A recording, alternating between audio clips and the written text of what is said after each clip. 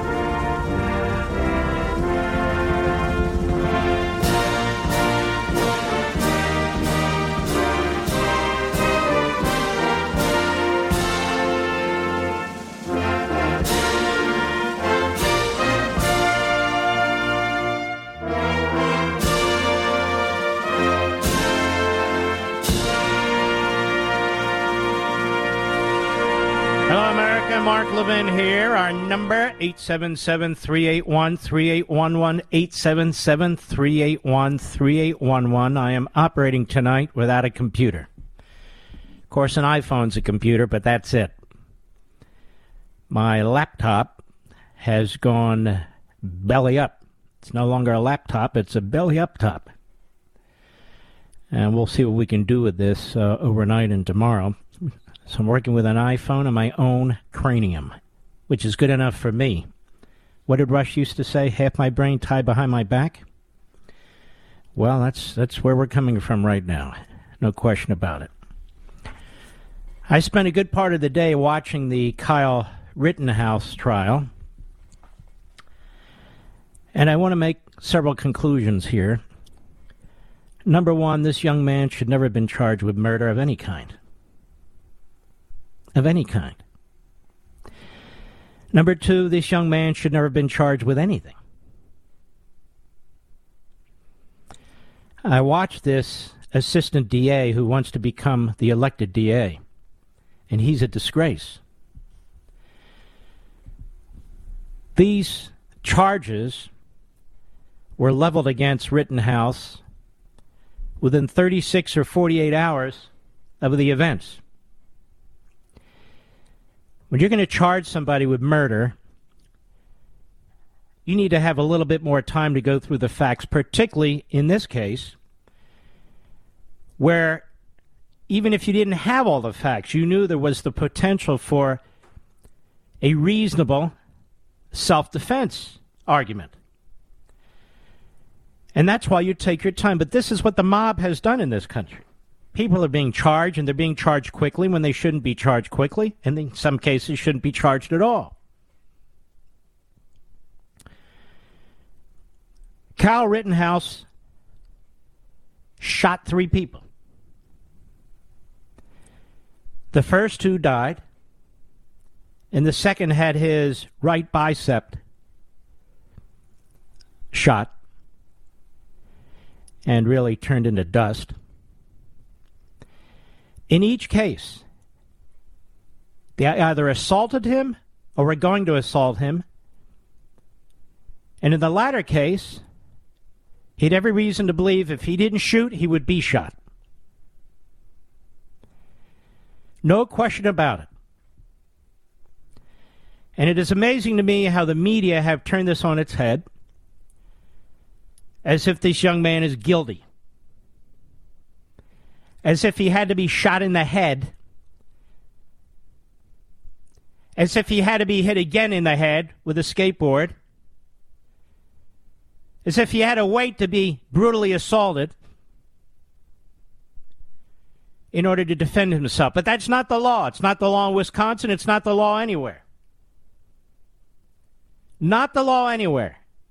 Now, the prosecution committed several unethical acts. for which some judges would have held this prosecutor, Thomas Binger, in contempt, including starting down the road with the jury that Rittenhouse, after his arrest, after being charged, chose to be silent and not talk about the case, giving the implication that he must be guilty. And, of course, everybody knows you have the right to be silent, and the fact that you're quiet after you're charged is what any lawyer would advise you. So the court was furious, and should have been. It was outrageous. And on the second occasion, the prosecutor's trying to bring in really information that's not determinative of anything. Well, you had the gun illegally. You were running around like you're a superhero putting out fires with an extinguisher. You said earlier that if you had your rifle, you would have shot shoplifters.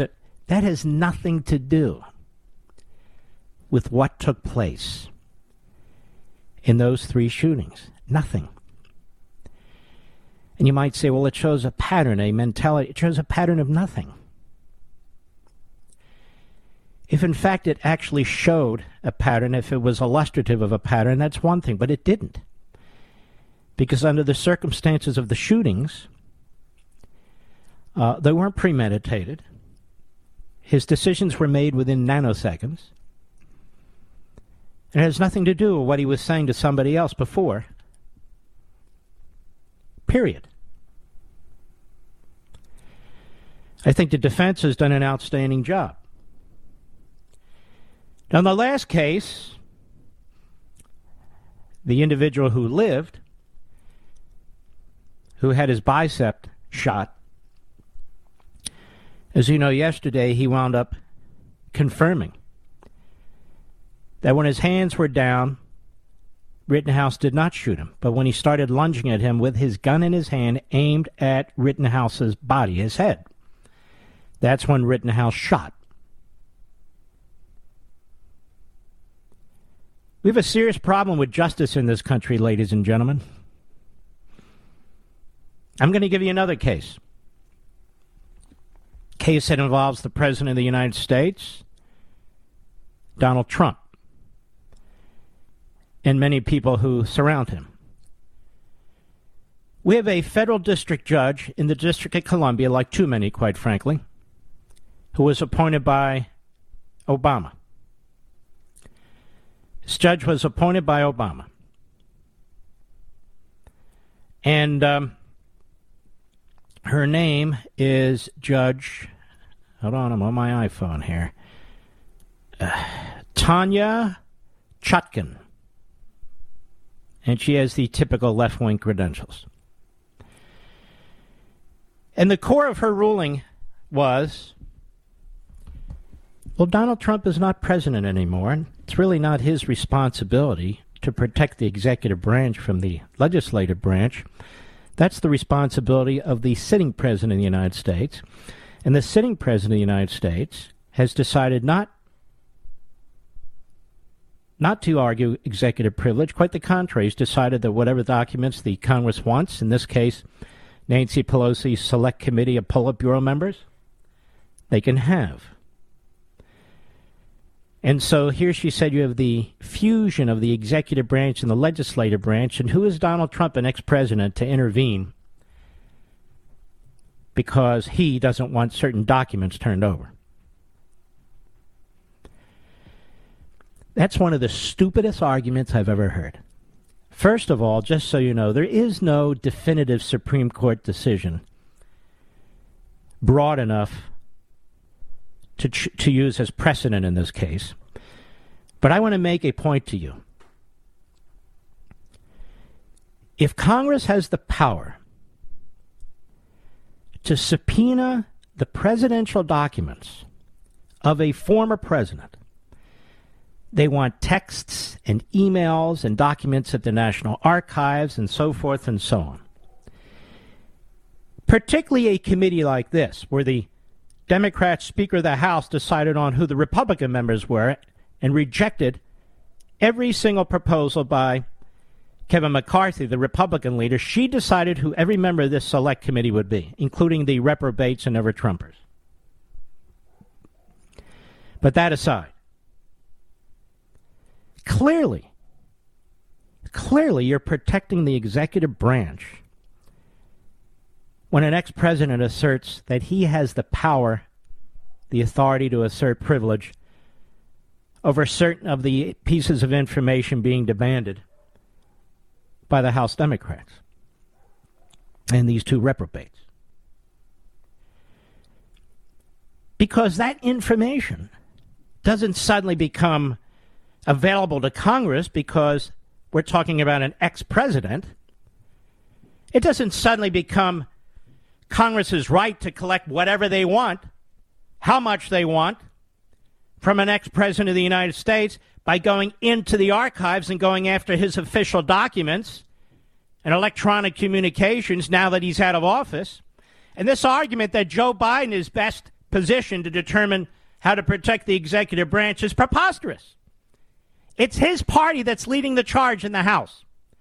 Moreover, not that it will happen, but the fact is, at least now, Donald Trump is a potential competitor for him in the next election. I'm not arguing that Biden will run, but I'm making the point that what the judge said is idiotic. So these political considerations are what the judge took into consideration and not the Constitution and separation of powers. Joe Biden isn't going to assert executive privilege over these documents during the Trump presidency because he hates Trump. He's not going to assert executive privilege over the documents, even if it means protecting the executive branch, because Trump's in the other party and his party wants the documents. He's not going to assert executive privilege in this case because at least he might be thinking he'll be running against Trump. And so whatever dirt can come out, whatever this Stalinist committee can pull together and use against Trump and his administration, all the better. That is what's going on. This is the idea of justice. This would be the same president, Donald Trump, who was the victim of the same Democrat Party,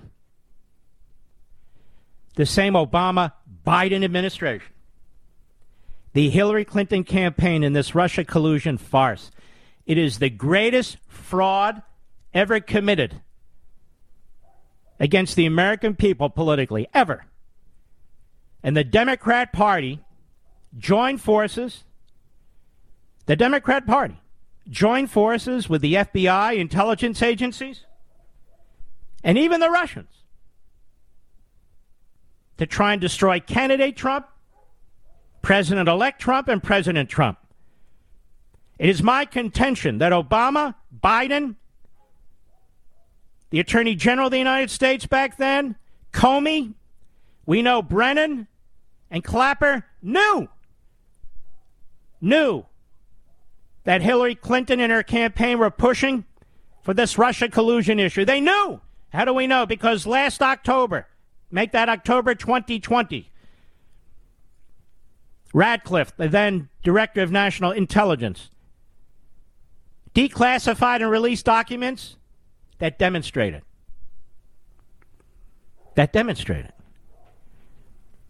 So you had the Obama administration, Obama-Biden, the Hillary Clinton campaign, the FBI, the intel agencies, and of course our corrupt media, colluding, conspiring to do what? To destroy candidate Trump and then to destroy Trump. And they never stopped. They were unrelenting. We had a criminal investigation triggered as a result of what Hillary Clinton and the Democrats did. And not a single syllable in this Steele dossier was factual. Their single source was this Russian expat, an analyst at the left-wing pro-Clinton Brookings Institute. That was the source. Everything else was a lie, and yet Comey, knowing it was a lie, that's my contention, goes, meets with Trump before he's sworn in, meets with Trump, and basically shows him what he has, effectively blackmailing him, threatening him. And you wonder why Trump was furious? You wonder why he tweeted? You wonder why he fought back? There's no reason to wonder anymore. So when you hear people like Chris Christie at the Reagan Library or the Republican Jewish Coalition or other places trashing Trump,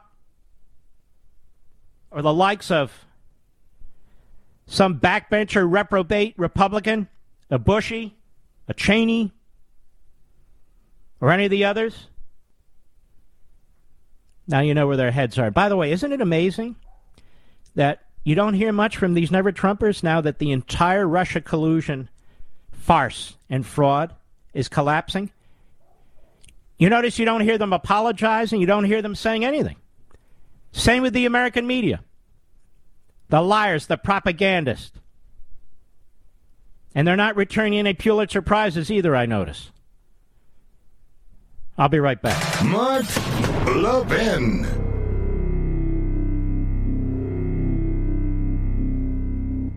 In today's digital age, where cyber threats loom larger than ever, safeguarding your personal information is paramount. So why is Congress considering a law that could put your credit card data at greater risk of being hacked and exposed to foreign networks? This Durbin-Marshall credit card bill could jeopardize your financial data, make it more susceptible to cyber intrusions.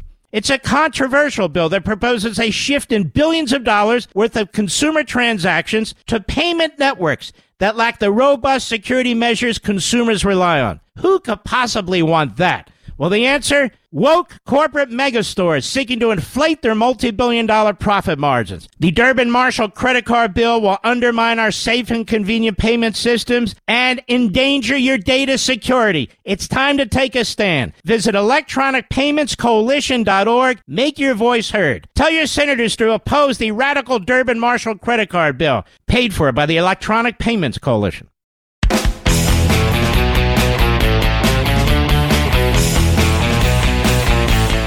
Like 2 minutes. They went over there, but that's okay. That still works. Justice. We have this January 6th committee. They just issued a whole bunch of more subpoenas. And they're going after a lot of little people, too. That's because of this Obama judge in Washington, D.C. that basically said, go for whatever you want. And, of course, you have the mentally unhinged Joe Biden that says, yeah, go after Trump. Do whatever you need to do. There's not a single person on this committee, not one, who respects separation of powers, not one who actually cares about any form of due process. They're throwing the broadest net possible, taking in secretaries and press secretaries and everybody else. We want to know. We want to know that Trump, we want to know that. You already know what their conclusion is. That's why they're Stalinists. You already know what their conclusion is. Their conclusion is that Trump incited an insurrection. Trump incited an insurrection. You know, Bill Clinton incited an erection. Trump incited an insurrection. No, I don't think so, folks. The insurrection, well, it's taking place now.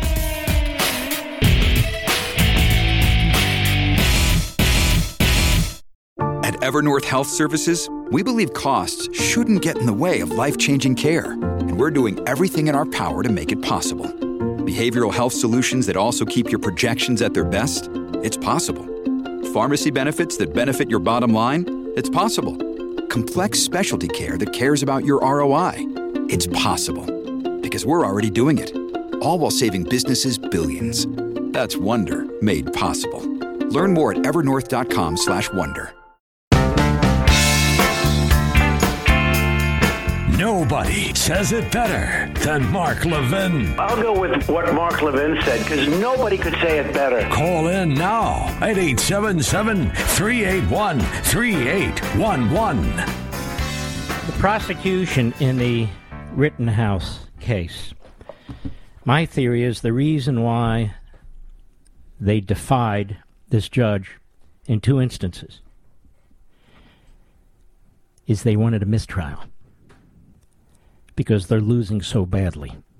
because their key witness was a disaster. And Kyle Rittenhouse, who took the stand in his own defense, was absolutely outstanding.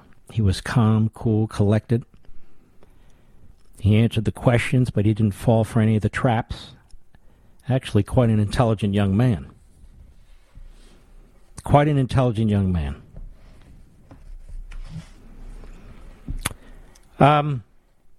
As I look through the horizon of issues out there, look at the different websites and so forth, this is what talk show hosts do. I've decided that what I'm about to talk about is a bigger priority. It's a bigger priority than repetition on radio and TV, that's for sure. Some of the biggest amounts of money that were in this recent so-called infrastructure bill, bipartisan, don't you know, and the sort of Stalinist plan the Democrats want to pass involves climate change and the Green New Deal, because these will have a dire effect on the capitalist system. And as Biden himself said, a fundamental transition in our economy. So I want to take a little bit of time on this, if we may. And we may.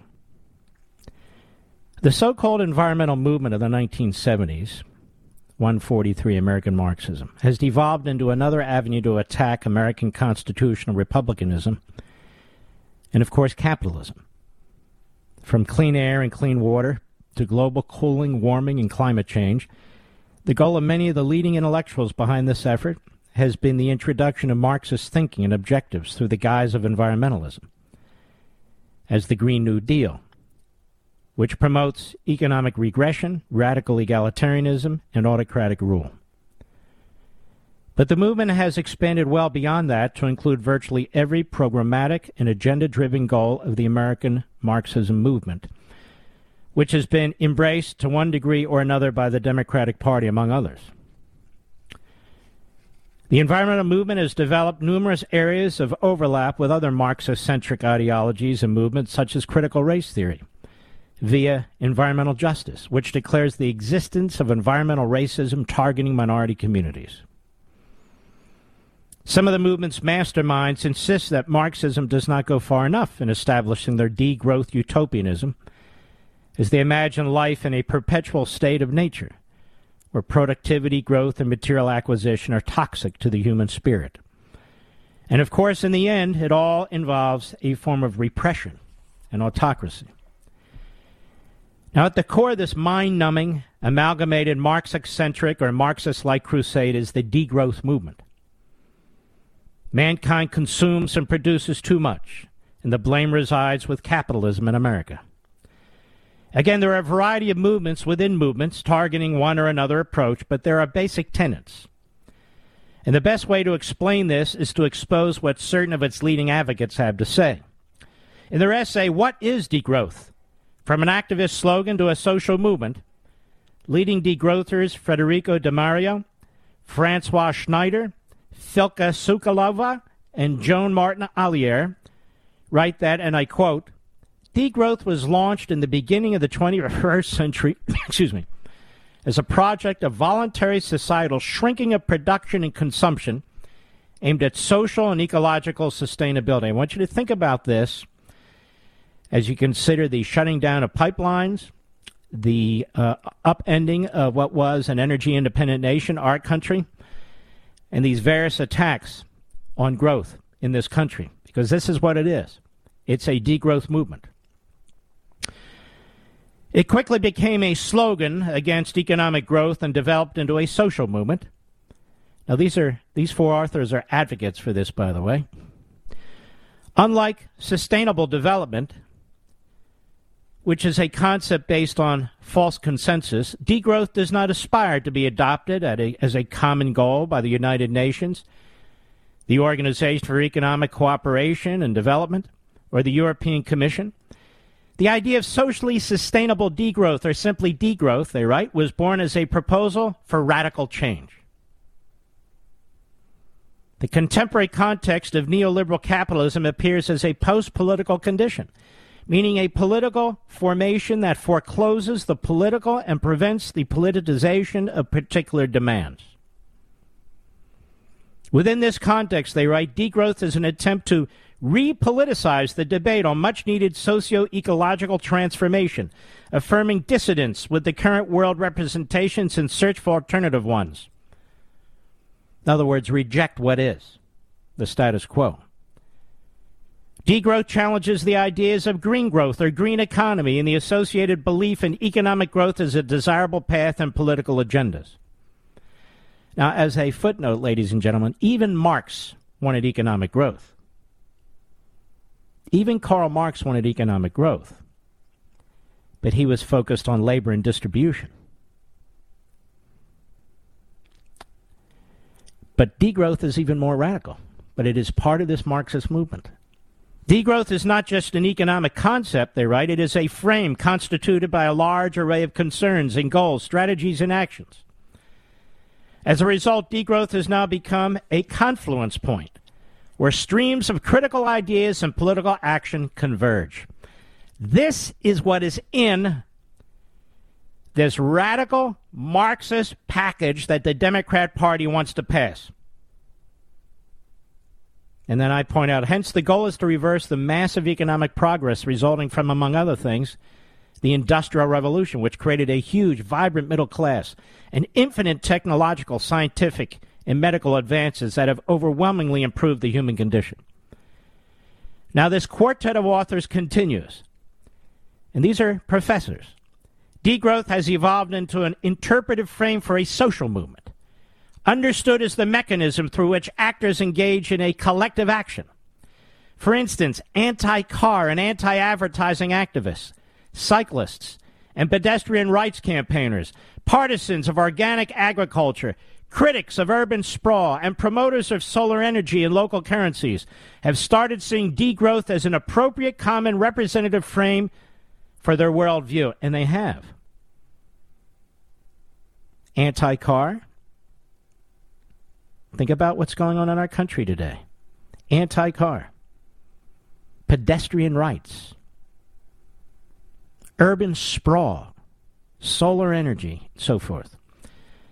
Now, the social movement envisioned by these utopians would drag America into a regressive, impoverished society with widespread economic and social dislocation. That is, a pre-industrialized environment where progress comes to an end, and for that is the goal.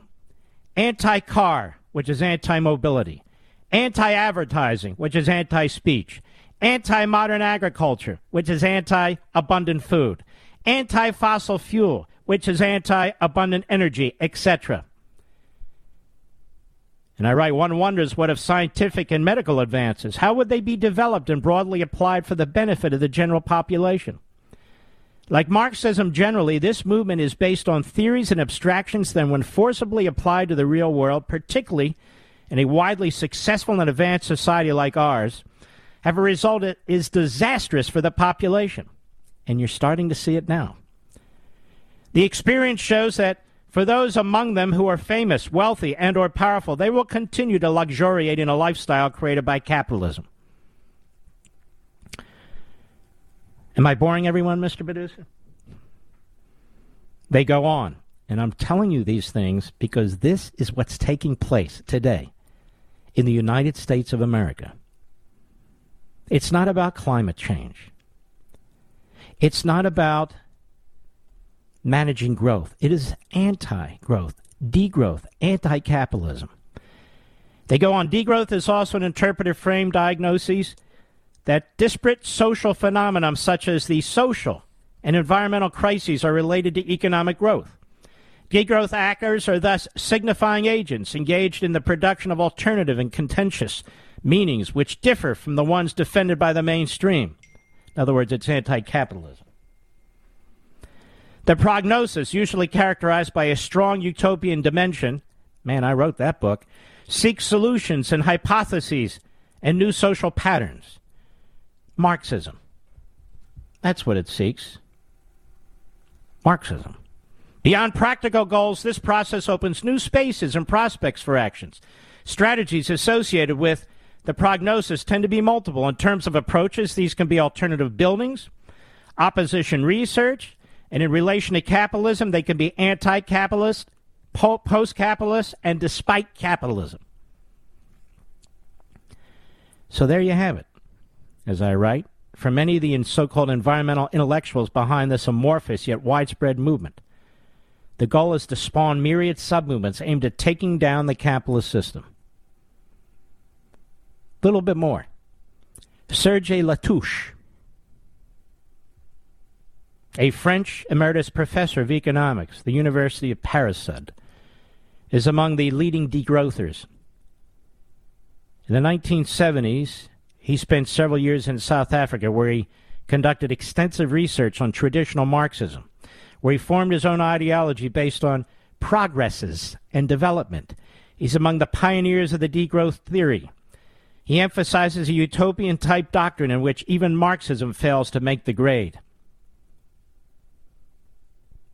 Latouche writes that because it cannot integrate ecological constraints, the Marxist critique of modernity remains terribly ambiguous. Ultimately, he says, growth, in terms of the production, jobs, consumption trio, is credited with every or almost every virtue, even though, when seen in terms of accumulation of capital, it is held responsible for every scourge. Degrowth is fundamentally anti-capitalist. He goes on, not so much because it denounces the contradictions and ecological and social limitations of capitalism, as because it challenges its spirit. A generalized capitalism cannot but destroy the planet in the same way that it is destroying society and anything else that is collective. More so than ever before, he says, development is sacrificing populations and their concrete local well-being on the altar of an abstract, deteriorized well-being. The sacrifice is made to honor a mythical and disembodied people, and it works, of course, to the advantage of the developers. Growth is now a profitable business only if its costs are borne by nature, future generations, consumers' health, wage earners, working conditions, and above all, the countries of the South. Actually, that's the way I view big government. That is why we have to abandon the idea of growth. All modern regimes have been productivists. Republics, dictatorships, authoritarian systems, no matter whether their governments were of the right or the left, no matter whether they were liberal, socialist, populist, social liberal, social democratic, centrist, radical, or communist, they all consumed that economic growth was the unquestionable cornerstone of their systems. The change of direction that is needed is not one that can be resolved merely by an election that brings in a new government or votes in a new majority. What is needed is much more radical, a cultural revolution. Nothing more, nothing less. That reestablishes politics on a new basis. The degrowth project is therefore a utopia, or in other words, a source of hope and dreams. And it goes on and on and on. What I've been saying from day one. This is why the Stalinists within the American Marxist movement, that is the Democrat Party on the Hill, they don't care about elections. They don't even care if they lose, if they can have 1 or 2 or 4 good years to institute and enshrine forever their ideology. That's a victory. That's a huge victory. So they don't care what happened in Virginia or New Jersey or New York or Colorado or Texas or Pennsylvania or Kansas. It doesn't matter to them. This is a degrowth movement. And as a result, what do you think?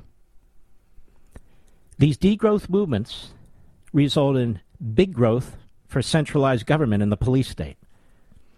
Redistribution of taxes, redistribution of wealth, redistribution through regulation, through law, through edict. That is what's taking place here, ladies and gentlemen. That's what's in this bill. That's what's in this bill.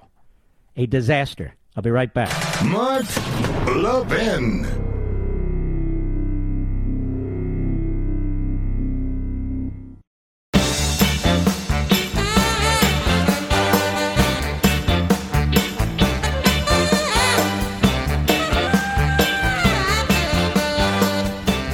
American Marxism has been on the New York Times bestseller list for 4 months straight.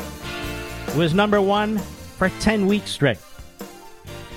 It fell off the list today, Mr. Producer, despite the fact that we sold more last week than 4 other authors who are on the top 15 list. It's just a matter of time, ladies and gentlemen. You know how the New York Times conducts itself. They could not stand the fact that this book was on their list for 16 weeks. And so they jigger the system to try and create the impression that so many other books sold more than American Marxism. It's a lie. They say they have a special system in which they make determinations. You know, they give heavier weight to independent bookstores and so forth. I don't buy any of that crap. None of it whatsoever. They treat it like it's some kind of nuclear secret. We should have been on the list this past week. We're not. I don't care anymore. The fact is the message is out there, and thousands of you are still purchasing the book every week. I'll be right back.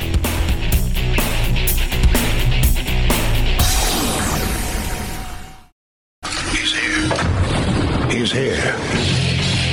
Now, broadcasting from the underground command post, deep in the bowels of a hidden bunker, somewhere under the brick and steel of a nondescript building, we've once again made contact with our leader, Mark Levin. Hello, America. Mark Levin here. Our number, 877-381-3811. 877-381-3811. When I have a question for Joy Reid and the other malcontents on MSLSD and the Constipated News Network, I have a question. And it's this. Why all the focus? Why all the focus on Kyle Rittenhouse and the 2 dead individuals who he had defended himself against, and the one who was injured, all of whom are white? Why all the focus? Joy Reid and other malcontents and miscreants, rainbow coalition of radical leftists. When Gabby was missing, they said, why all the attention on a white girl? Why all the attention on a white girl? What about all the other people who go missing, including people of color? So why all the attention on Kyle Rittenhouse? Slaughter takes place in this country every night, particularly on the weekends, especially on our inner cities. It is a horrific fact. Black on black crime. It is horrific. Those are the statistics. And in Chicago, 50 people were shot last week. And did you know that, Mr. Producer? 50. 50. Like it's a war zone in Afghanistan or Iraq or something like 50 people were shot. And most of them were black. And you hear almost nothing. So why all the focus on Kyle Rittenhouse, America? Why all the focus on Kyle Rittenhouse, CNN and MSNBC and Joy Reid?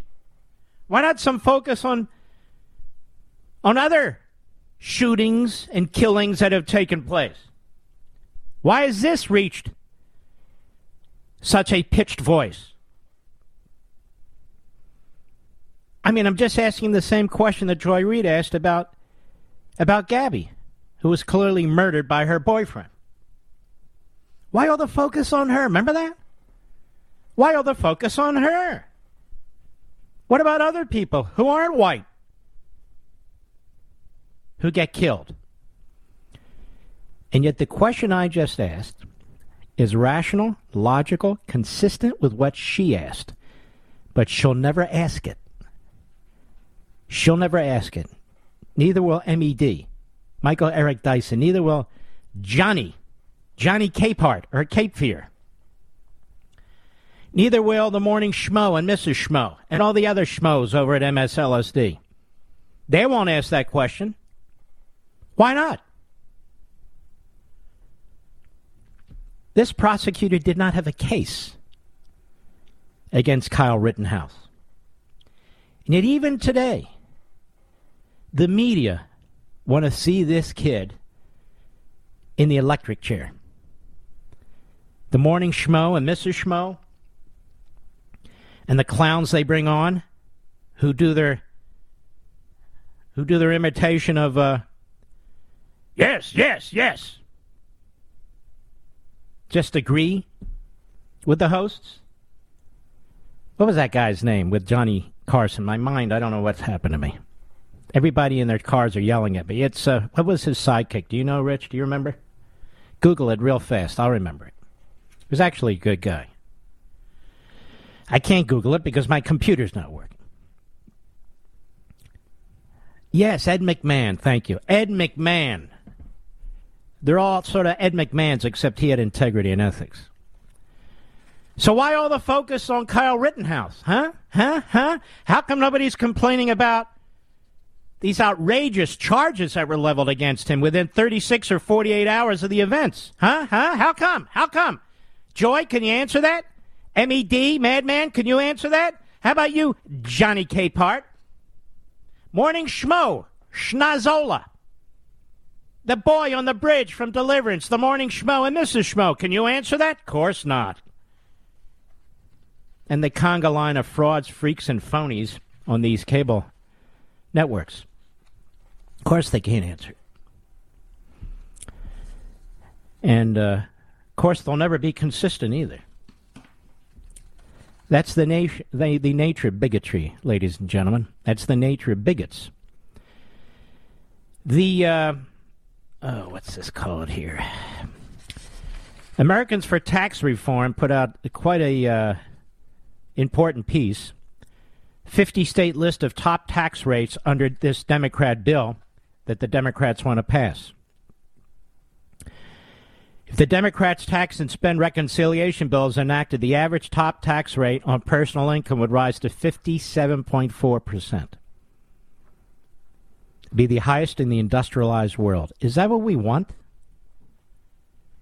To destroy business and competition and job creation and wealth creation? Is that what we want? And why would we punish ourselves so thoroughly so as to make us uncompetitive with the rest of the world? I mean, just think about the insanity that we're dealing with here. The combined federal and state top marginal income tax rates for each state under the Democrat bill, prepared by the Tax Foundation website, by the way. Here are the rates. New York, 66.2%. California, 64.7%. New Jersey, 63.2%. Hawaii, 62.4%. Washington, D.C., 62.2%. Oregon, 62%. Minnesota, 61.3%. Larry Hogan, Republican governor, state Maryland, he wants to be president, this clown, 60.4%. Vermont, 60.2%. Now, in Kansas, they massively increased the income tax under a Democrat governor. It would be 59.6% in Kansas. Delaware, 59.3%. So let's stop there for a moment. 1, 2, 3, 4, 5, 6, 7, 8, 9, 10, 11, 12. So 11. The 11 top states, 10 are Democrat, 1 has a Democrat governor who rammed this through. Then we have Kasich, who was the governor of Delaware for some time. The governor of Ohio for some time, 59.1%. Wisconsin, 59.1%. Mitch McConnell's Kentucky, 58.9%.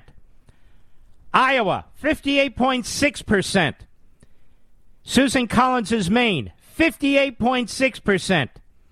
Connecticut, 58.4%. South Carolina, 58.4%.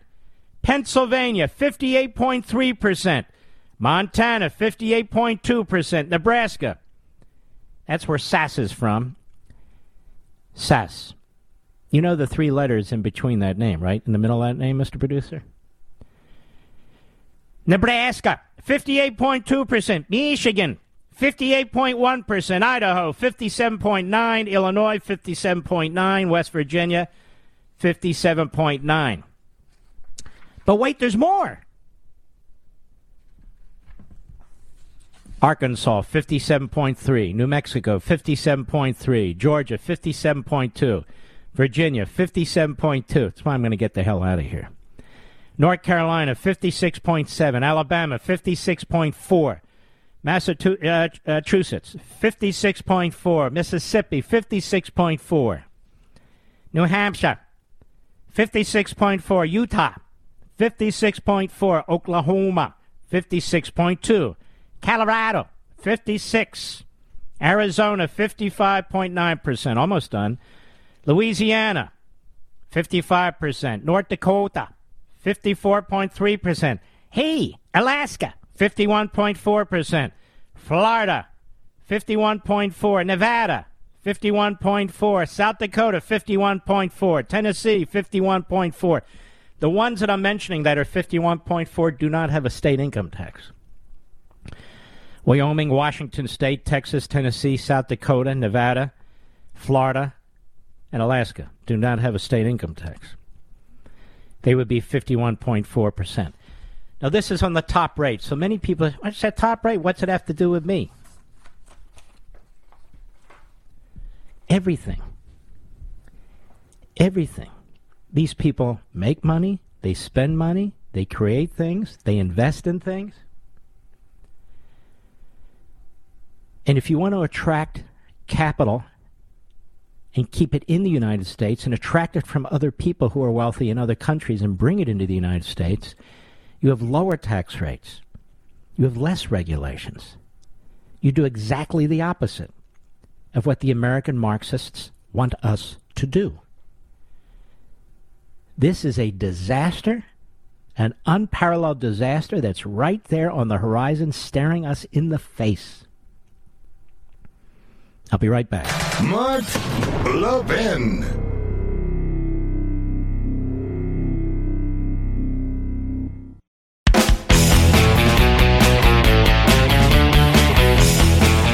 All right, let's take a few calls here. Earlier than I typically do. Let's go to Scott, Oklahoma City, Oklahoma, the great KTOK. Scott, go. Yes, my question was real simple. Yesterday you mentioned that the goofball in the Oval Office, or Beaky Buzzard as I call him, was talking about ignoring the courts on the vaccine mandate. Fifth Circuit. Wouldn't that be a violation of his oath to defend the Constitution and therefore yes, it an would. impeachable offense? Yes, it is. Of course, I know that's not going to happen before the 22 midterms. No, the Republican establishment has no interest in doing to the Democrats what they did to our president. And in this case, this is the second time Biden's done this. And in the case of Trump, he didn't do anything.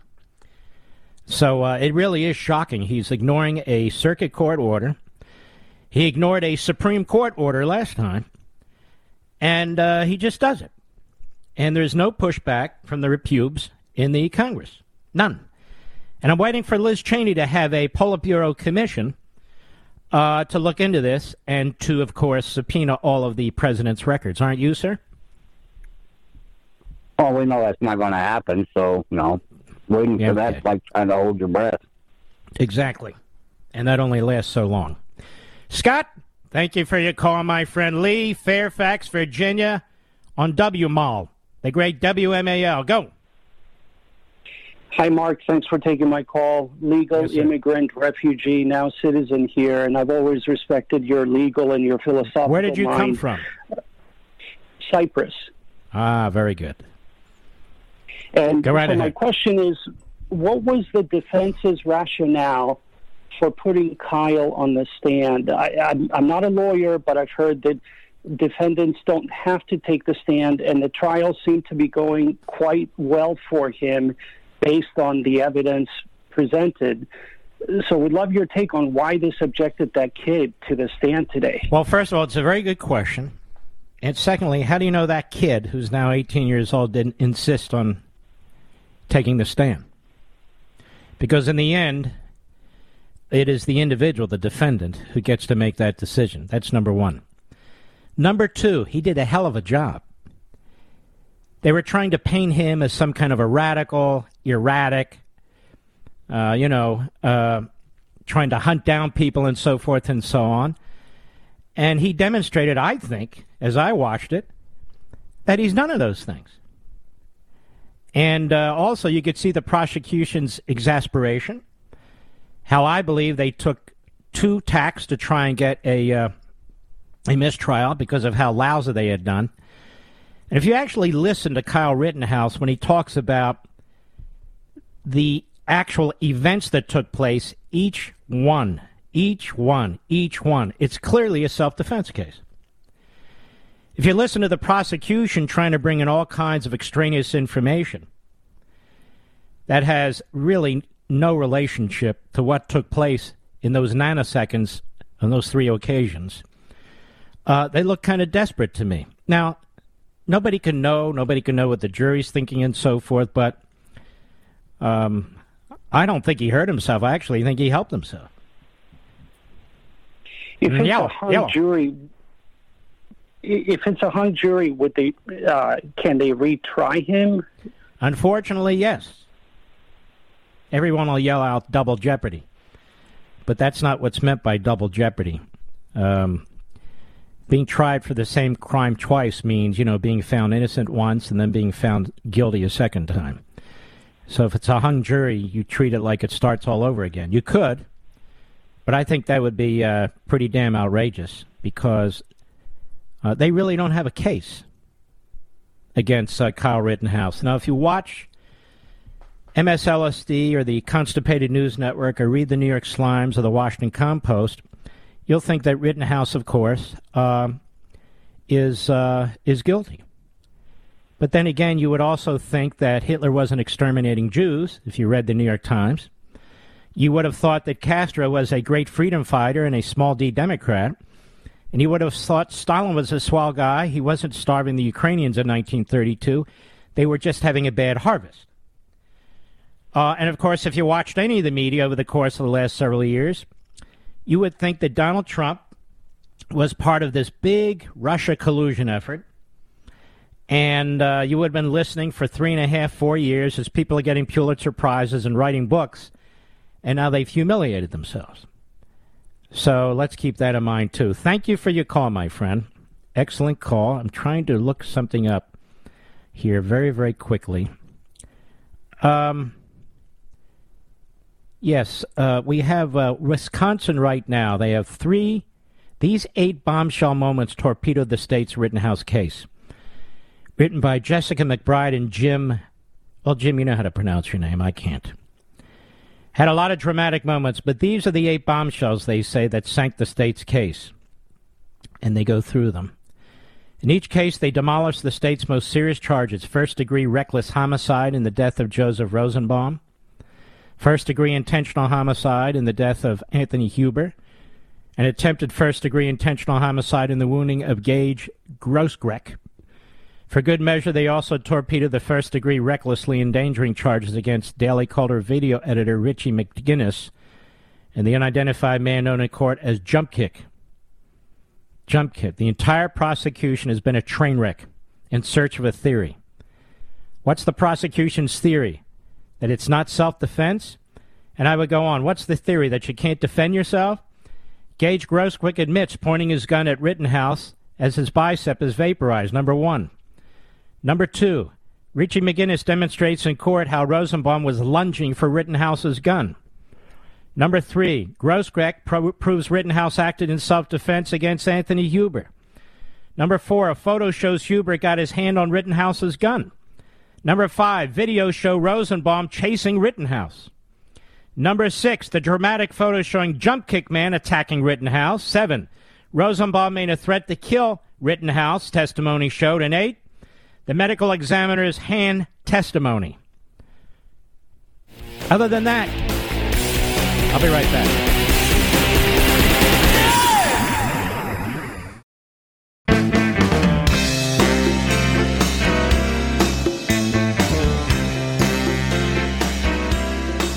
Levin, the research arm of conservative media. Call in now, 877-381-3811. So Joe Biden did a video today. It looked like one of these hostage videos, didn't it, Mr. Producer? And he said he fixed the supply chain months ago, ladies and gentlemen. He fixed the supply chain months ago. And I'm thinking, you know what? Son of a gun is right. The supply chain for the drug cartels pushing their poison into America. He fixed that supply chain for the drug cartels. And the drug cartels now, have you read these reports? The drug cartels now have built these bases, if you will, these locations in many of our main cities, biggest cities, from which to do business. So while we're trashing law enforcement, undermining law enforcement, destroying actual bail in this country, we're going to have more to deal with here because the drug cartel supply chain now is working like never before. Very smooth. They have lots on their shelves. Product is everywhere. Killing Americans, maiming Americans. Now, when it comes to the capitalist supply chain, there are now 111 freighters with God knows how many thousands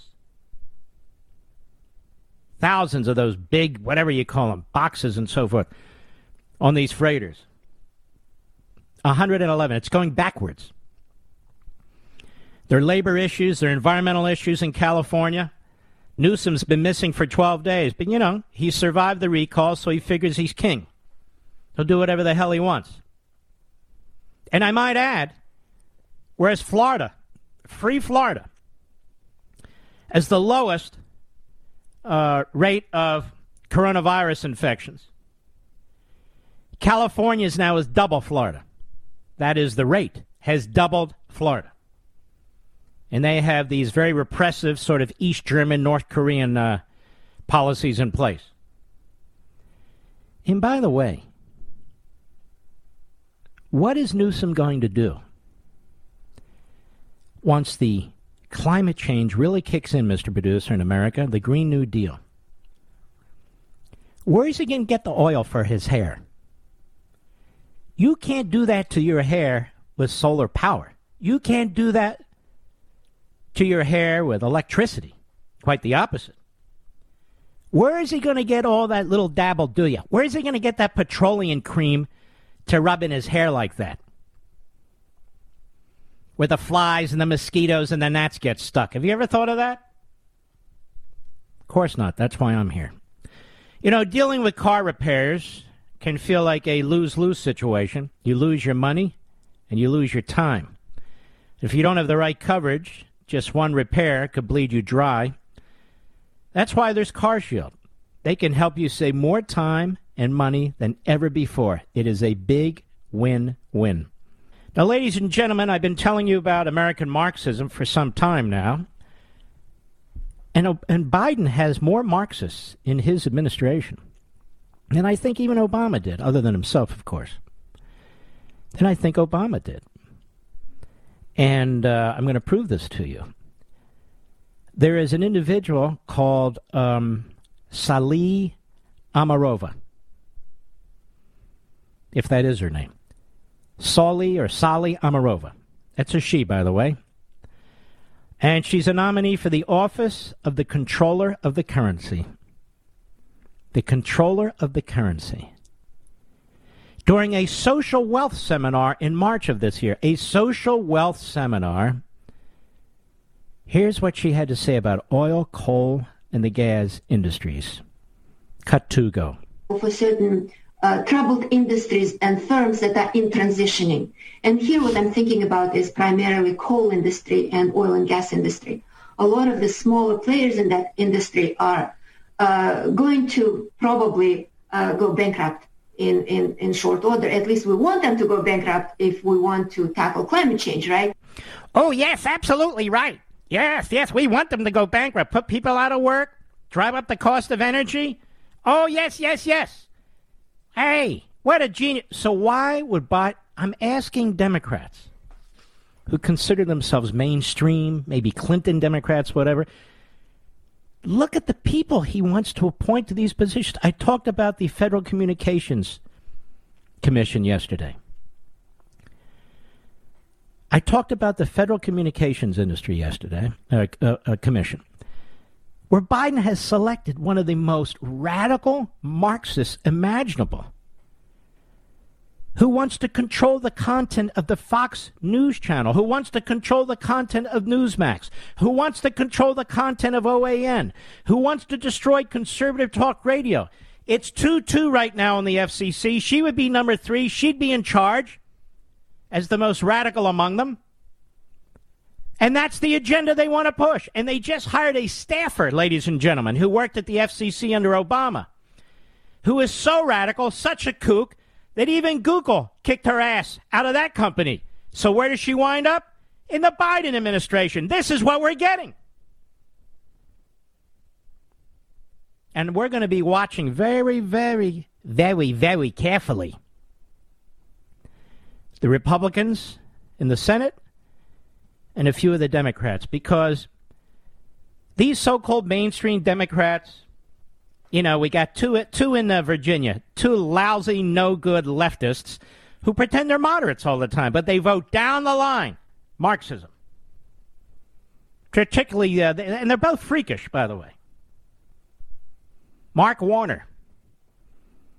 Mark Warner has a nervous issue there with his whole face. It contorts constantly. And then we have Tim Kaine. But the eyebrow that's totally out of control. Looks like he has, a worm over his eye. Just, hello, hop. You can't even understand what he's saying. You're staring at his eyebrow.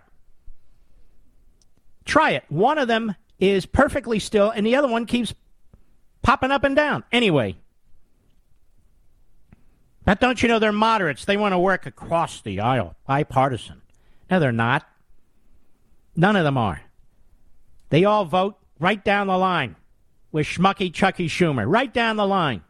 And by the way, speaking of oil, you see the cornrows that Schumer plugged into his forehead about 20 years ago. He thought that what Joe Biden had done to his forehead looked so cool. So they both have the cornrow plugs in their foreheads. But Schumer, heavy-duty oil. As I used to say, we could build a pipeline to Schumer's hair and solve our energy problems. We could. That guy, with his davening, with the hair, with all the rest of it, really relatively grotesque, I would say. All right, let's see here. Let us take a few more calls here. Oh, yes. Jim, Huntsville, Alabama, XM Satellite. How are you, Jim? Fine, sir. Mr. Levin, I appreciate you taking my call. Second of all, I would like to wish a happy Veterans Day to all the veterans out there tomorrow. Very well said. And, of course, today is the birthday of the United States Marine Corps. That is correct. Born in Philadelphia, I might say. Outstanding. I take you as the constitutional educator, and I listen to you 3 hours every night. Mm-hmm. And the one question that I have, because I asked a few of my friends if it's time to... I will give you the advice I always give to people for free, including family members. Wear a neck brace. Anyway, go right ahead. Okay, so I appreciate it.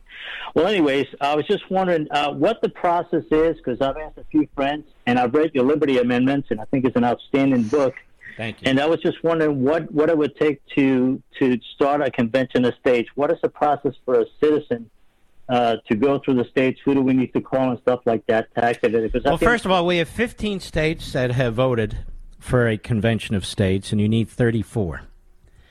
We have 15 states really without a lot of money. We have a wonderful organization called Convention of States, and I would encourage you to go on the Internet, plug in those terms, and then work with those folks. They have local and state chapters, and it is an outstanding organization. And that's how a citizen can get involved in it. As you know, I'm a big believer in this. You read Liberty Amendments, and it's something we should never give up on. So I believe in the Convention of States. If you Google or Bing or DuckDuck, I prefer Convention of States, it'll take you to Mark Meckler's site. And the more the merrier. They want people to join, and they want them to work in their states. All right, my friend. Sure. And by the way, Jim, you're in Alabama. I don't know if Alabama has adopted it or not, but again, you'll see the website, and that'll tell you. I think it has, but it'll show you also how to help in other states. All right, my friend? All right. All right, Mr. Levin, I really appreciate it. And one word I haven't heard you say in a long time is yenta. Yenta?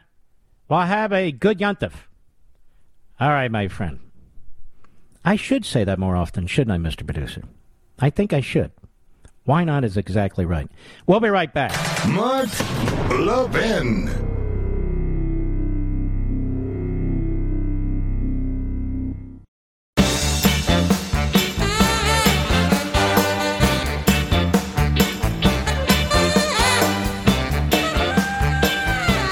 To quote the great Marvin, we're moving and grooving here. Moving and grooving, Mr. Producer. Did you know that? The great Marvin. He's a host on the Gem Shopping Network. And I have to say, those hosts are great. Every darn one of them. They are great. And that wheel going round and round, man, if you need some sleep, Rich, I'm telling you what. But it's also fun to watch. It's fun to watch. I like watching it. What can I tell you? And they have some very, very great hosts there. Really do. Over at the NAH and HS, excuse me, National Health, Amanda Pritchard. Have you ever heard of Amanda Pritchard? Anybody know who Amanda Pritchard is? Mr. Producer, do you know who Amanda Pritchard is? Well, that's her place. NHS. This is over in England.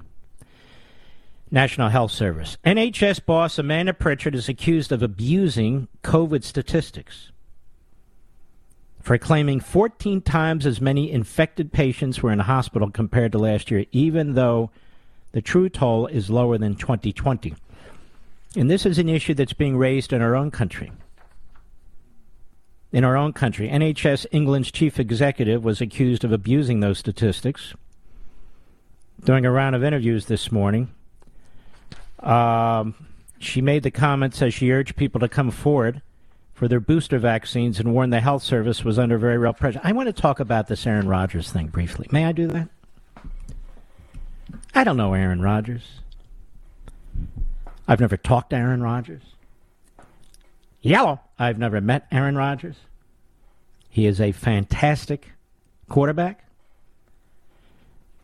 So again, what do I know? I'm not a special pleader. But why don't you get the hell off his back? Get off his back. Well, he lied, says Terry Bradshaw. Well, he lied. He shouldn't have lied. He hurt the leg. He hurt the leg. Oh, no, let me tell you something. The leg is beyond repair. The leg hurt itself with Kaepernick and all the other anti-Americans taking a knee. That's right, I said it. The leg has hurt itself. Trust me on this. Aaron Rodgers, well, he lied. He lied?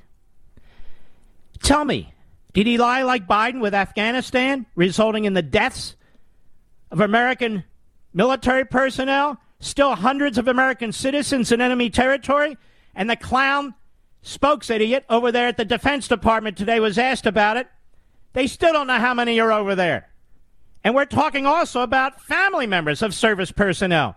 And what about the Afghan patriots who fought side by side with us? Aaron Rodgers didn't do that. Aaron Rodgers didn't lie about the southern border being closed when it's open and everybody can come in, including rapists and perverts, child molesters. Everybody can come in. Come on in. Drug cartels, kidnappers, coyotes. Come on in. Who's doing that? Aaron Rodgers? No, I don't think Aaron Rodgers is doing that. Do you, Mr. Producer? No, I don't. Who wants to destroy separation of powers, our constitutional system, right at the core? I think it's the Democrat Party, and I don't think Aaron Rodgers is doing that. Do you, America? Who lies day in and day out and says the massive spending like drunken Marxists on Capitol Hill, that won't cost us anything. In fact, it'll help. It'll help cut the debt. That lie. Monumental lie. Is that Aaron Rodgers? No, that's not Aaron Rodgers, I don't think. No, not in the least. And I can go down the list. You know, critical race theory, that's not taught in our schools in Virginia. What a lot. Of course it is. Well, who's pushing that lie? The media. Russia collusion. Month after month, year after year. Tearing this nation apart. Who pushed that? Hillary, Obama, the media, lying bastards. That wasn't Aaron Rodgers, now was it? How about covering up for Hunter Biden? That wasn't Aaron Rodgers. And I could go on and on and on. So what's all this crap? And these attacks on Aaron Rodgers. Well, you know, he should have told his teammates. Should have just told them, I'm not vaccinated. And what if he had done that? Would he be playing football today, Mr. Producer? No. So say what you will, he was cornered. He was pushed into this situation by the mandates. As opposed to the women dates. But you get my point. And I assure you he's not alone. There's people all over this country working in the federal bureaucracy, federal contractors, state government, city government, working in the private sector, whose livelihoods are on the line. And they don't know what to do. They don't know what to do. So don't be so quick to pass judgment on Aaron Rodgers. And how about Fauci? He lies for a living. Biden, liar. Schumer, liar. Pelosi, liar, liar, liar. And they affect our lives directly. I'll be right back.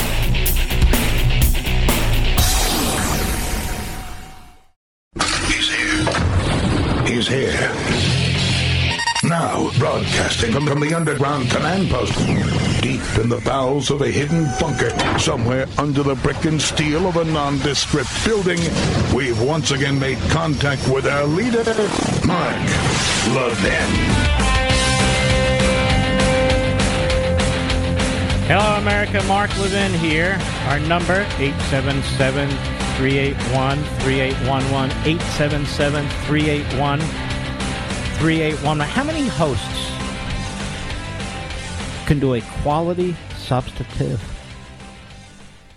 entertaining, intriguing radio program with their own brain and an iPhone, Mr. Producer? Seriously. Other than Rush. Me. Which is exactly what I'm doing right now. They have to have stacks and piles of stuff, and computers are on. I'm doing this without any such technology. But there are issues that I consider, crucially important, related to today's events as well as other events. And so these are the things that I want to discuss with you. But before I do, we've got some great audio that Mr. Producer's put together. We have, let's see here. Pelosi, is she still in this climate change thing? We have Buttigieg. God, is he an idiot?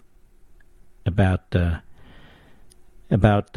civil rights violations with respect to bridges and so forth. Just crazy, in my humble opinion. We have Jeffrey Toobin on CNN today on the Rittenhouse case.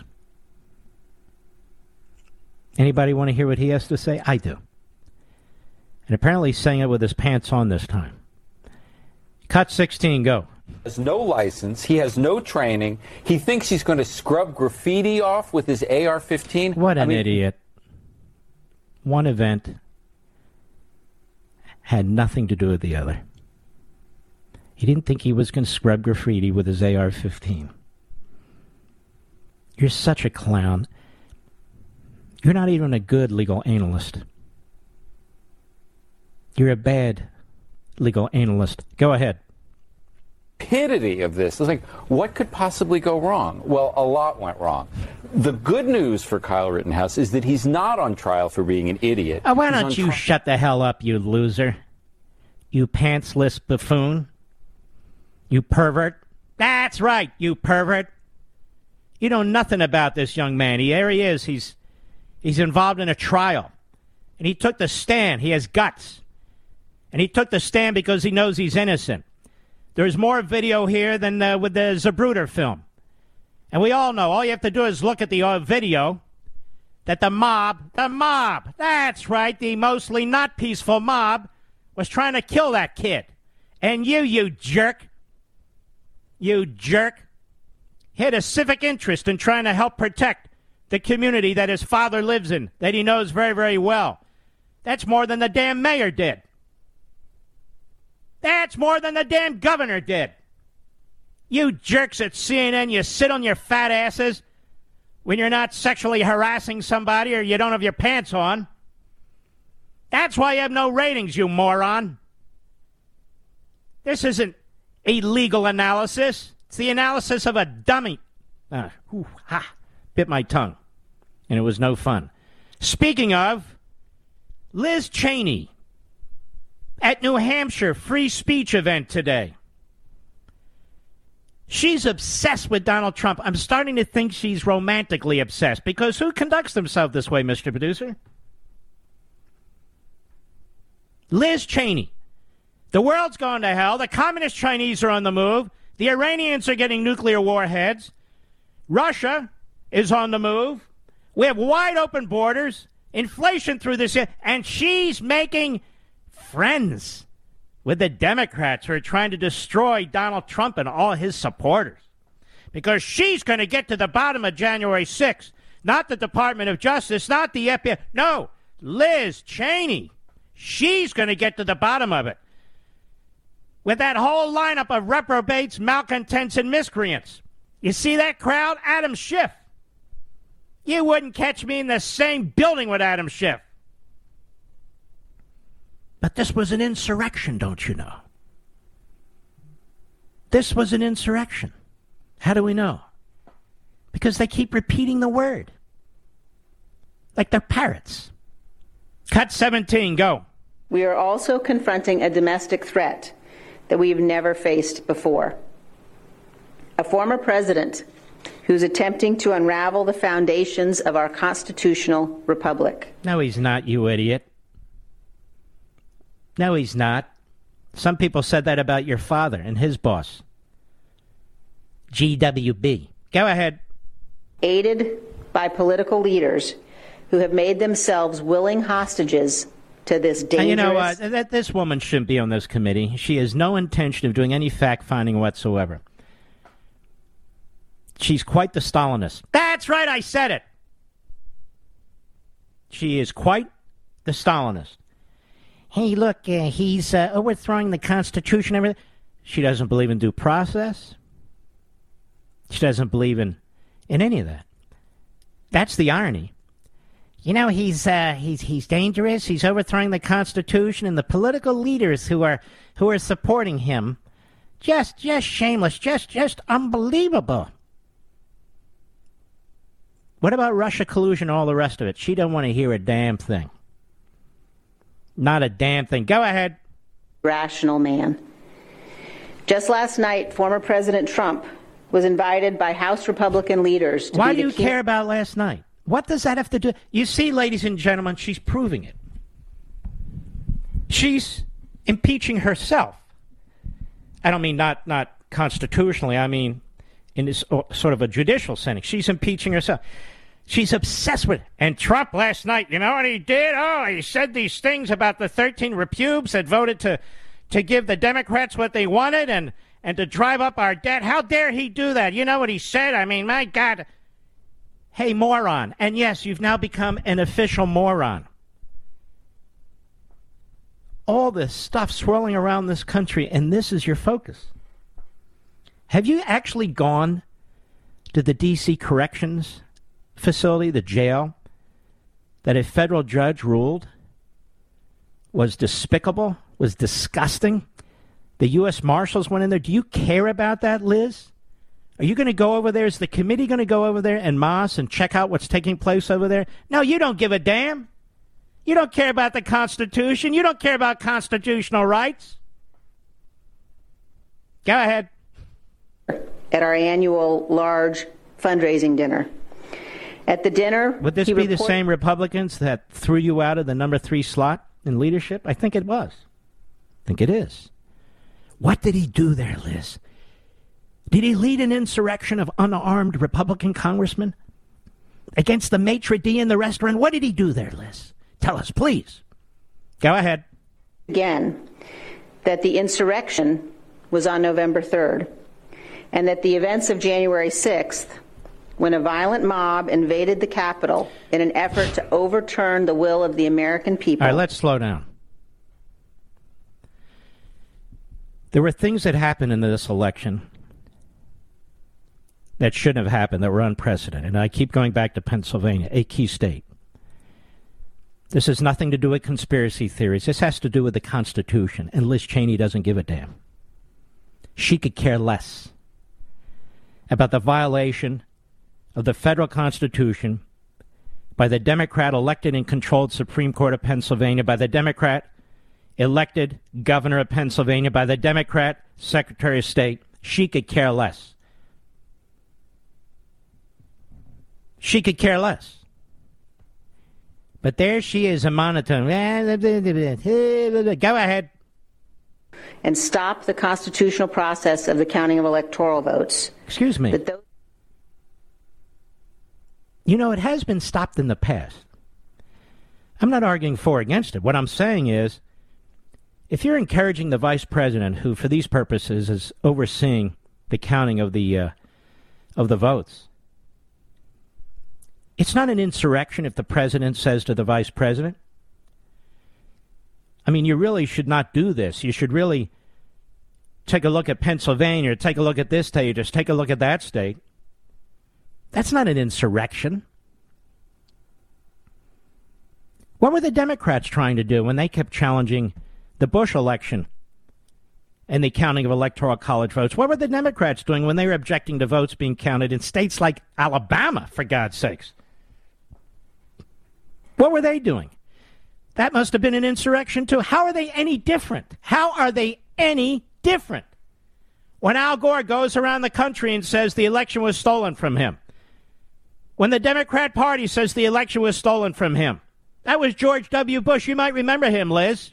That was your dad's boss. He's the guy that made your dad vice president. Hello, wake up. Oh, the Supreme Court intervened. Was that an insurrection, too? When the Supreme Court intervened and voted 7-2 to put an end to the Michigas that was going on in the state of Florida, was that an insurrection, too, Liz? I'm just curious. Go ahead. Were a protest, that they were justified. Political leaders who sit silent in the face of these false... If you don't join me, Liz Cheney, and agree with what I'm doing and what I say, then you are disgusting human being. Because I and a phalanx of like-minded morons, this is our focus. Go ahead. Claims are aiding a former president who is at war with the rule of law and the Constitution. You may not be familiar with Biden, who has defied 2 court decisions so far, and you haven't said crap. You haven't said a damn thing. Trump never did that. Go ahead. Thank God she's done. I'll be right back. Mark Levin.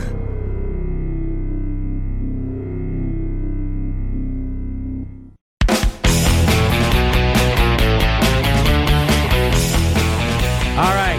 Hakeem Jeffries says in a Twitter post, lock up Kyle Rittenhouse and throw away the key, Mr. Producer.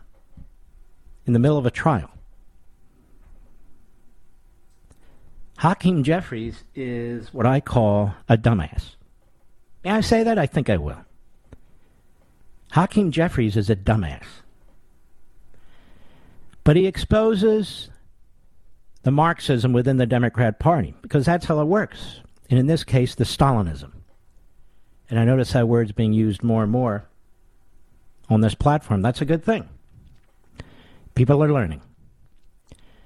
So Hakeem Jeffries is a Stalinist. Did you know that? Lock up Kyle Rittenhouse, throw away the key. In the middle of a trial where this young man has demonstrated that he was defending himself. So how come, Hakeem? How come you're a Stalinist? So many of you are in the Democrat Party. But don't worry, Liz Cheney is focused elsewhere. Liz Cheney is focused elsewhere, much like Chris Christie. I can't think of a single thing Chris Christie has done or did as governor that was important or profound or lasting, other than raid the refrigerator in the cafeteria there at the governor's quarters, I suppose. But here's our man, the Kate Mayorga, at the Republican Jewish Coalition meeting on Saturday. That's where I was, but I didn't waste my time sitting in to listening. But boy, were people pissed off at him. They go into these forums as guests, and then they have to make a scene, because that's how Chris Christie got all the attention, even though he gave the most boring, predictable, lackluster speech. Hey, everybody, I'm Chris Christie. Pretty much that's it. Cut 18, go. For all people who say they're supporters of President Trump, the line begins behind me. No, it doesn't. First of all, nobody can see the line behind you, with all due respect. And I would just say this. There's no way I would ever line up behind you. You get my drift? Now, that said, it doesn't begin with you. You line up behind me. You've been taking shots at this man left and right. Left and right. Go ahead. I started that, but let me tell you something else. Yeah, what? We can no longer talk about the past and the past elections. No. Only with Russia collusion, right? Only with 2000 in the Supreme Court. Only the Democrats can talk about the past. Folks, if we don't fix this election process, we can't win the presidency. That's the problem. Mark Elias, hundreds of millions of in dark money contributions. You see, Chris Christie is moronic. He doesn't even know any of this. He doesn't even care. He's playing for the media. You know, he sees Liz Cheney getting all this attention. He wants the attention. He's used to it. And then Kasich is coming up. He's trying to get attention. And you go, wait a minute. I'm Chris Christie. Line up behind me. And all kinds of things have taken place that are taking place here. Billionaires and millionaires, dark money into this Mark Elias campaign. But Chris doesn't care, ladies and gentlemen. No. Go ahead. No matter. He did not get a lot of applause. Really. It was a spattering of applause. That's it. Go ahead. On that issue, no matter where you stand, it is over. And every minute that we spend talking about 2020, while we're wasting time doing that, Joe Biden, Kamala Harris... Didn't he just spend like 5 minutes doing that, Mr. Producer? Hey, fella. What? You're the one talked about it there. Nobody else spoke a word about it. Nobody. Except Chris Christie. Double C. More like quadruple Z. Go ahead.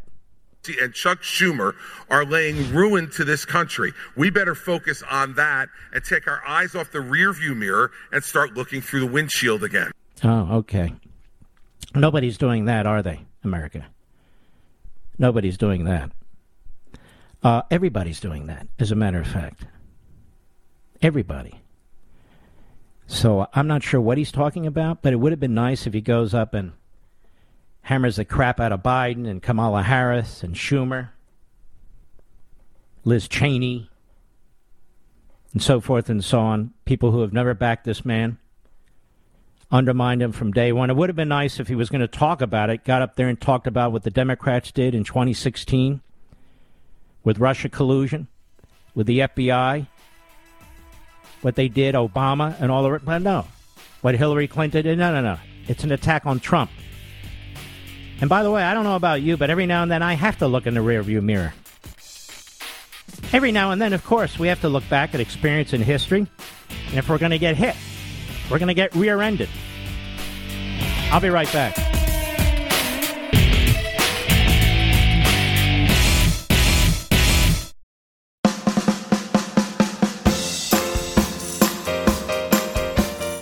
The voice of sanity in an insane world. The Mark Levin Show. Call him now at 877-381-3811. The Biden administration, of course, they're big believers in civil liberties. And so we have this piece from Adam Credo over at the Free Beacon, an outstanding site. Biden administration amassing millions of records on U.S. gun owners amid new crackdowns on firearms. The Biden administration, in just the past year alone, stockpiled the records of more than 54 million U.S. gun owners and is poised to drastically alter gun regulations to ensure that information on Americans who own firearms ultimately ends up in the federal government's hands, according to internal alcohol, tobacco, and firearms documents obtained by the Washington Free Beacon. This is one damn nefarious administration. It is as nefarious as it gets. The ATF in fiscal year 2021 processed 54.7 million out-of-business records, according to an internal ADF document obtained by the Gun Owners of America, a firearms advocacy group, and provided exclusively to the Free Beacon. When a licensed gun store goes out of business, its private records detailing gun transactions become ATF property and are stored at a federal site in West Virginia. This practice allows the federal government to stockpile scores of gun records and has drawn outrage from gun advocacy groups that say the government is using the information to create a national database of gun owners, which has long been prohibited under federal law. Liz! Oh, Lizzie! Are you there, Lizzie? Here's another impeachable offense, right? The ATF obtained 53.8 million paper records and another 887,000 electronic records, according to the internal document that outlines ATF actions in fiscal year 2021. Gun activists described this figure as worryingly high and said it contributes to fears that the Biden administration is trying to keep track of all Americans who own firearms in violation of federal statutes. The procurement of these records by ATF comes as the Biden administration moves to alter current laws to ensure that gun records are stored in perpetuity, a.k.a. forever. Currently, gun shops can destroy their records after 20 years, thereby preventing the ATF from accessing the information in the future. Now, the ATF's registry site in West Virginia has long been a battleground between gun advocates and the federal government. Those in favor of more restrictive gun measures want the ATF to digitize this registry and create a federal database of U.S. gun owners. Gee, I can't imagine what would go wrong with that. A move opposed by gun groups such as Gun Owners of America, the National Rifle Association, and, of course, we, the people. Why would they need a gun registry of everybody who owns weapons? What is the conceivable reason? There's only one reason. If one day we've reached a point, 5, 10, 15, 20, 50 years from now, where they get these court rulings that allow them to confiscate our weapons. Like it happened in Australia. I don't think the reaction would be quite as we've seen in Australia. I think the American people, at least a certain percentage of the American people, wouldn't tolerate it, quite frankly. We do have a Bill of Rights. That is our governing law, the Constitution. Not some statute passed by a bunch of radical Marxists and upheld by activist judges. The ATF has so many records stored in its West Virginia site that several years ago the floor collapsed, according to the New York Times. An ATF spokesman declined to comment on internal agency records, but told the Free Beacon the agency's, quote, National Tracing Center processes millions of out-of-business records each month. However, those out-of-business records do not constitute an initiation or continuation of any federal gun registry, the spokesidiot said. Sure it doesn't. Sure it doesn't. ATF's proposed regulations would also require gun parts to be regulated with background checks, meaning if an individual assembled a legal homemade gun, he may be forced to submit it to 16 different background checks. Unbelievable, really. Unbelievable what's going on in this country, if you ask me. I mean, we have open borders, drug cartels, we've got armed gangs murdering each other. all this sort of stuff going on. And but it's the law-abiding, tax-paying citizen who is always targeted by these people. Always. You know, enough is enough. As far as I'm concerned, enough is enough. All right, let's take a couple callers here. Alex, Omaha, Nebraska, XM Satellite, a trucker. How are you, sir? Good. How are you doing tonight? Very well, thank you. Taking my call. Thank you. Doing a great job on that cell phone. Just quickly, so the Kyle Rittenhouse case. Yeah. This prosecutor, what he's doing is more like he's putting the gun on trial. Every time they talk about a rifle, he's talking about an AR-15. Mm-hmm. Yeah, because he knows that is a that triggers, so to speak, the left. Oh, an AR-15? I have an AR-15. It's a very matter-of-fact rifle. Nothing particularly special about it at all. No, and he's also putting on trial. I mean, Kyle Rittenhouse is doing a great job, but he's also making self-defense look like it's murder the whole time. Every time he talks about it, it's like he's bringing it up like it's murder. Well, here's what he's trying to do. He's trying to build a logic stream, which is really quite outrageous, which is he was 17. He had his friend buy the rifle for him because he couldn't buy it. He interprets Wisconsin law as not allowing him to use the rifle. I've talked to some people who know Wisconsin law who say actually the statute's very ambiguous, very convoluted, well, whatever it is. And he wants to take it from there. You could listen to how he's trying to tell the story and how he's trying to weave all this together. And so he goes into this community and he thinks he's Superman. He wants to put out fires. He wants to help medical people rather than people with medical assistance rather than call 911. And then he's talking about shooting shoplifters. And then there he is showing up in a town that's not his, although it's his father's, and he's quite familiar with it and he's been there a lot. And there he is walking in a crowd that he knows is hostile, looking for trouble. And what did he expect people to do when he's walking around with an AR-15 rifle? How did he expect them to react? Now, none of that has anything to do with his completely reasonable, more than reasonable actions to defend himself against would-be killers.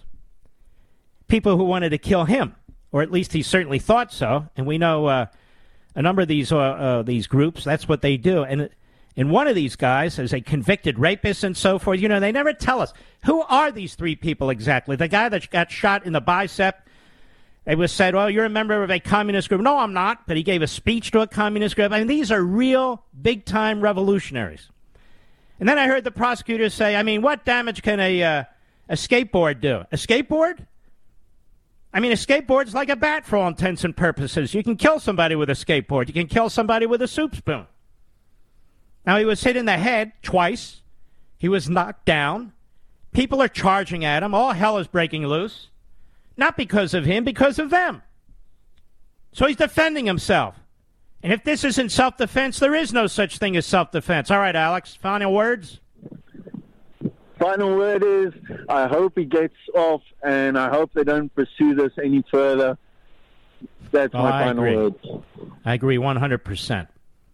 And the fact that this was even charged like this is outrageous. Within 36 or 48 hours of these events, the prosecution, that's district attorney's office, didn't even have all the facts, but they charged him anyway. And that's what happens with mob justice. Mob justice isn't just at all. And when I say mob justice, I don't just mean in the streets.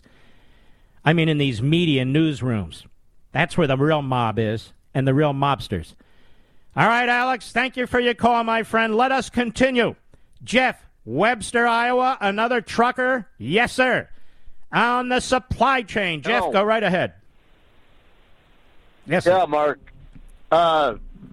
This court case in Wisconsin, I'll tell you, if them jerks hadn't have been out there tearing crap up, they wouldn't have got shot in the first place. That's true, too. How come nobody brings that up?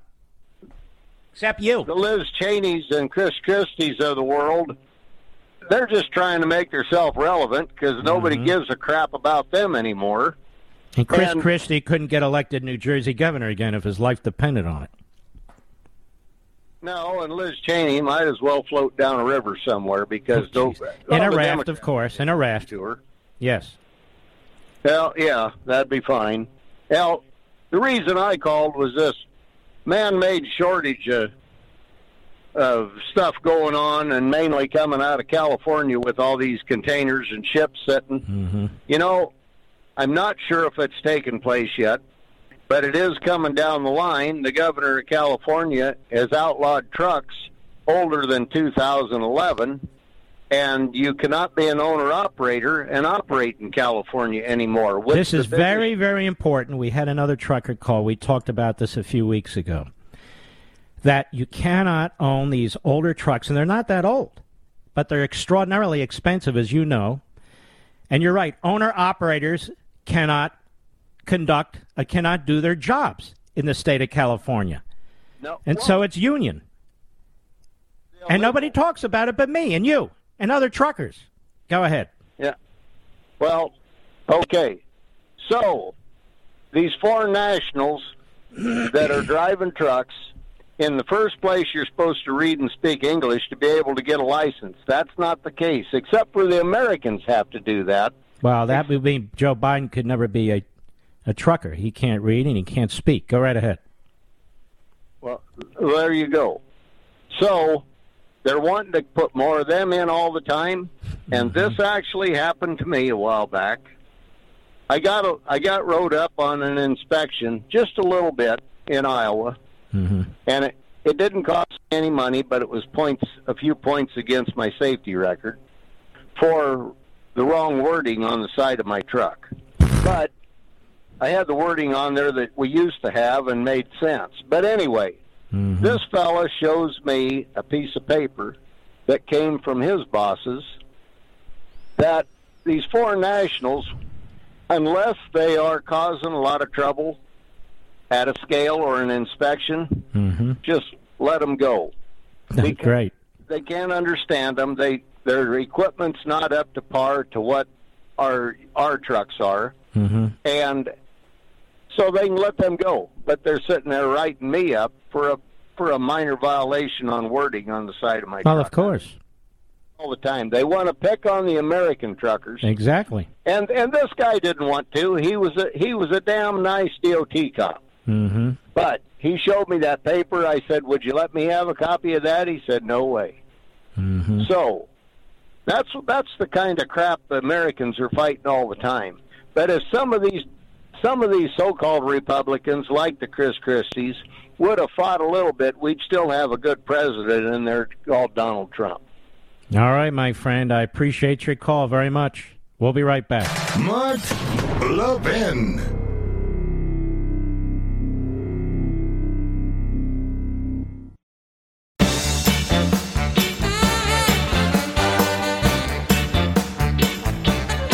All right, let's take a call. Let us go to Dave, Racine, Wisconsin, on the Mark Levin app. Go. Hello, Mark. Just wanted to answer your question from earlier in the program. The reason the left commentators are going after Kyle Rittenhouse. Ryan, Kyle, right? Kyle, they want to basically string him up, as Hakeem Jeffries said, was because the left will only attack evil. The left does not attack evil; they only attack those who fight evil. And the reason, and one of the things is, most of the people that Kyle was, kind of protecting Kenosha against basically a leftist mob. So that is why the bottom line is he defended himself, and there's simply no doubt about it. Video taken at every angle. It's just that the media are really nuts. They really are hateful nuts. They're effectively the rioters in the street, but they're dressed up. They wear their ties and their dresses, and except for Tubin without his pants. And there they are in a television studio.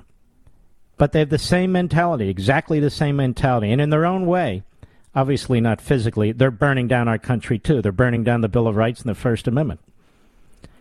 With just as Biden is burning down our country with his ATF order, too. All right, my friend. John, Plainfield, Illinois, Sirius Satellite. Go right ahead. How are you doing, sir?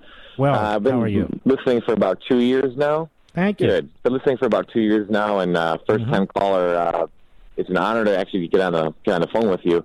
Thank you. So I'm 31 years old. I'm a manager at a retail store. It's a national chain, and we've got about 15,000 employees. And I forget which show I was listening to this week, and that's probably Wilcow, and he was saying that how they're trying to get OSHA to implement these vaccine mandates and whatnot, and how that's true. They shouldn't be able to do that. Yeah. So I got an email just this evening from our HR department at corporate saying that starting January 4th, OSHA is using some emergency order to either... Yes, they're using emergency powers. Number one, they have violated the emergency process. And number two, they don't have the power, period. So they can call an emergency or whatever they want. Your HR department's full of crap. But they're all nervous. They all bow to the totalitarianism that's coming out of Washington, D.C. My friend, I'm sorry. I've got to go. We only have about 20 seconds left. Folks, we salute our armed forces, police officers, firefighters, and emergency personnel. Outstanding callers, each and every one. I want to thank you for participating. Thank you for listening. That's participating, too. We shall overcome, ladies and gentlemen. And I'll see you tomorrow right here. Be well and God bless.